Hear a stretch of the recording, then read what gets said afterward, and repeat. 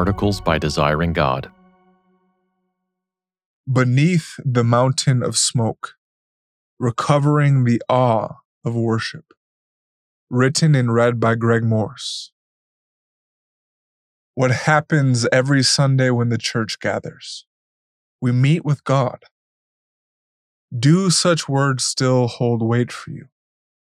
Some of us arrive late and sneak in the back. During songs we don't prefer, we wonder what's for lunch. If tears fill our eyes, they stream from yawns between choruses. We finally get to sit down so we can listen to Sneezy Bill try to survive another congregational prayer. As the preacher mounts the pulpit, we hear from Almighty God and doodle in the margins of the bulletin. We sing a few more times, perhaps receive communion, and then wrestle our kids out of the door to get them fed and down for naps. My contention and sad experience is that the drama of meeting with God every week can be hijacked by carelessness, worldliness, and unbelief.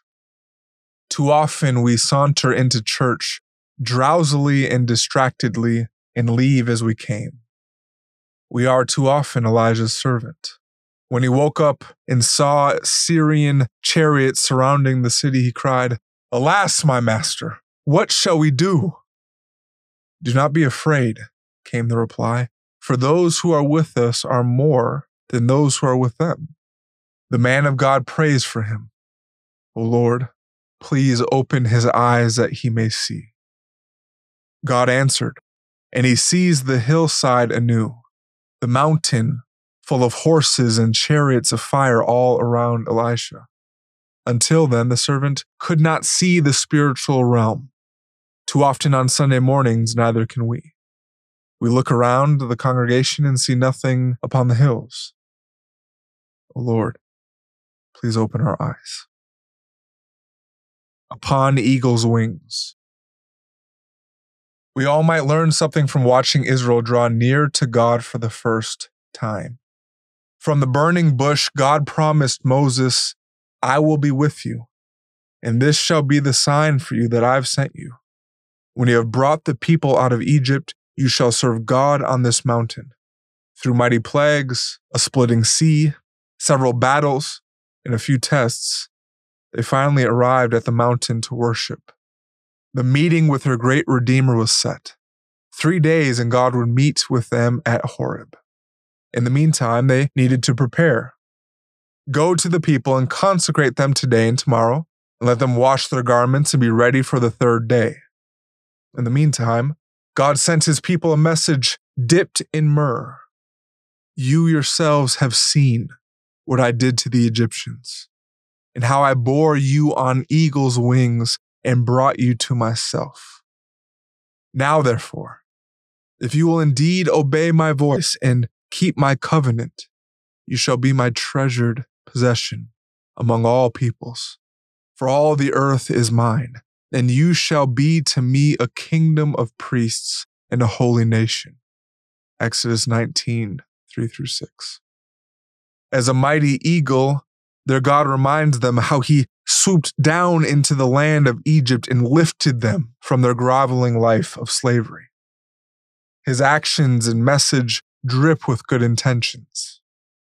He saved them to bring them to himself, to make them his special kingdom. He rescued them to bless them, bore them up on eagle's wings, and treasured them above all others.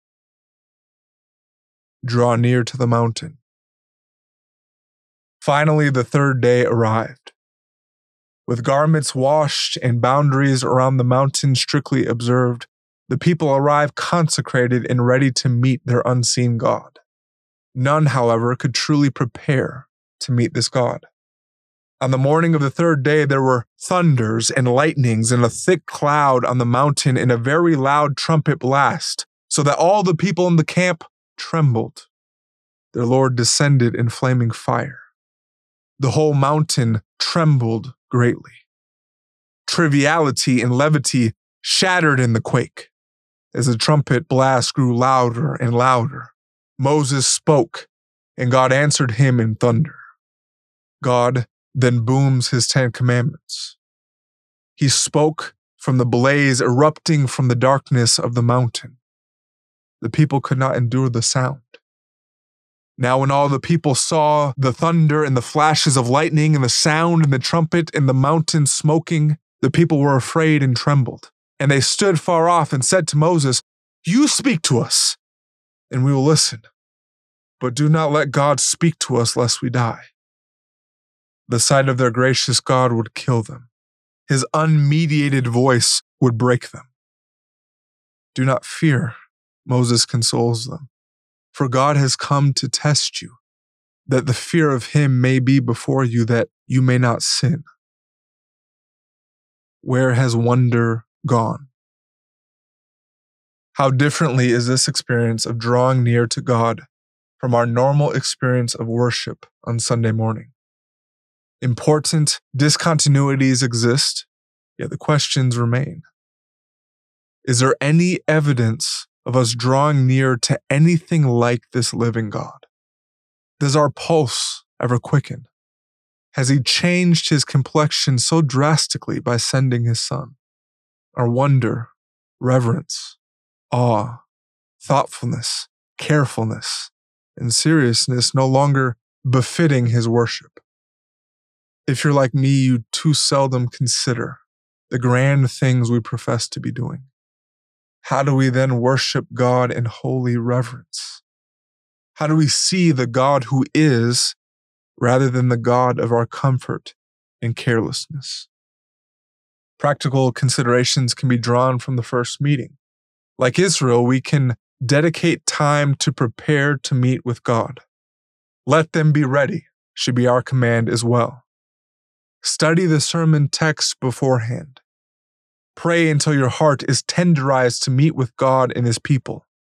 Repent of any known sin. Abstain from heart-numbing activities leading up to Sunday. And by all means, don't cut your sleep short to indulge them. Dress in a respectable manner. If possible, arrive early and unhurried. Meditate beforehand on God's great redemption in Christ, our only means to meet with God and live. But alongside these, I wish to consult your holy imagination, as the author of Hebrews does when he reads this scene in the Old Testament. Tale of Two Mountains. The author of Hebrews brings the New Covenant people back to Horeb in order to teach them about drawing near to God. Unlike Israel, he tells us, "You have not come to what may be touched, a blazing fire and darkness and gloom and a tempest, and the sound of a trumpet and a voice whose words made the hearers beg that no further messages be spoken to them. Indeed, so terrifying was the sight that Moses said, 'Tremble with fear.'" Hebrews 12:18 and 19. Rather, in Christ's new covenant, you have come to Mount Zion, and to the city of the living God, the heavenly Jerusalem, and to innumerable angels in festal gathering, and to the assembly of the firstborn who are enrolled in heaven, and to God, the judge of all, and to the spirits of the righteous made perfect, and to Jesus, the mediator of a new covenant, and to the sprinkled blood that speaks a better word than the blood of Abel. Hebrews 12:22 through 24. We now draw near to the heavenly Jerusalem, the city of the living God, where countless angels and the redeemed saints gather with merry reverence, and to Jesus, the great mediator of the new covenant, whose blood secures our place with him in heaven. Through him we glimpse the countless chariots on the hillside celebrating the accomplishment of Christ's atonement. Will you refuse or revere? So how do we draw near to God in worship this Sunday? What is it like to again come on earth with God's people to the heavenly Zion? The author of Hebrews concludes his tale of two mountains this way. See that you do not refuse him who is speaking.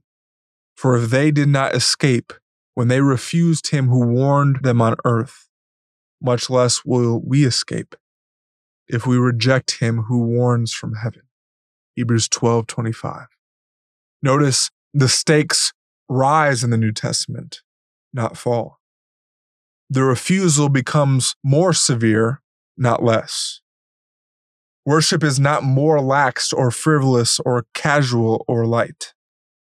He lands, therefore, let us be grateful for receiving a kingdom that cannot be shaken, and thus let us offer to God acceptable worship with reverence and awe, for our God is a consuming fire.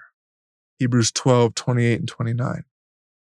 We, like Israel, draw near to a consuming fire, one whose flame devours all froth and presumption. He is good, not safe.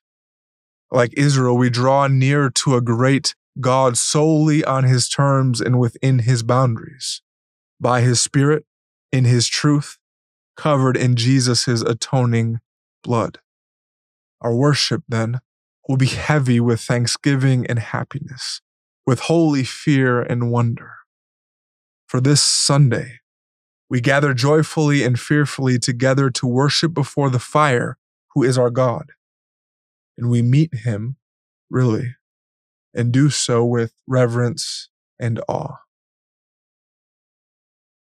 For more resources, visit desiringgod.org.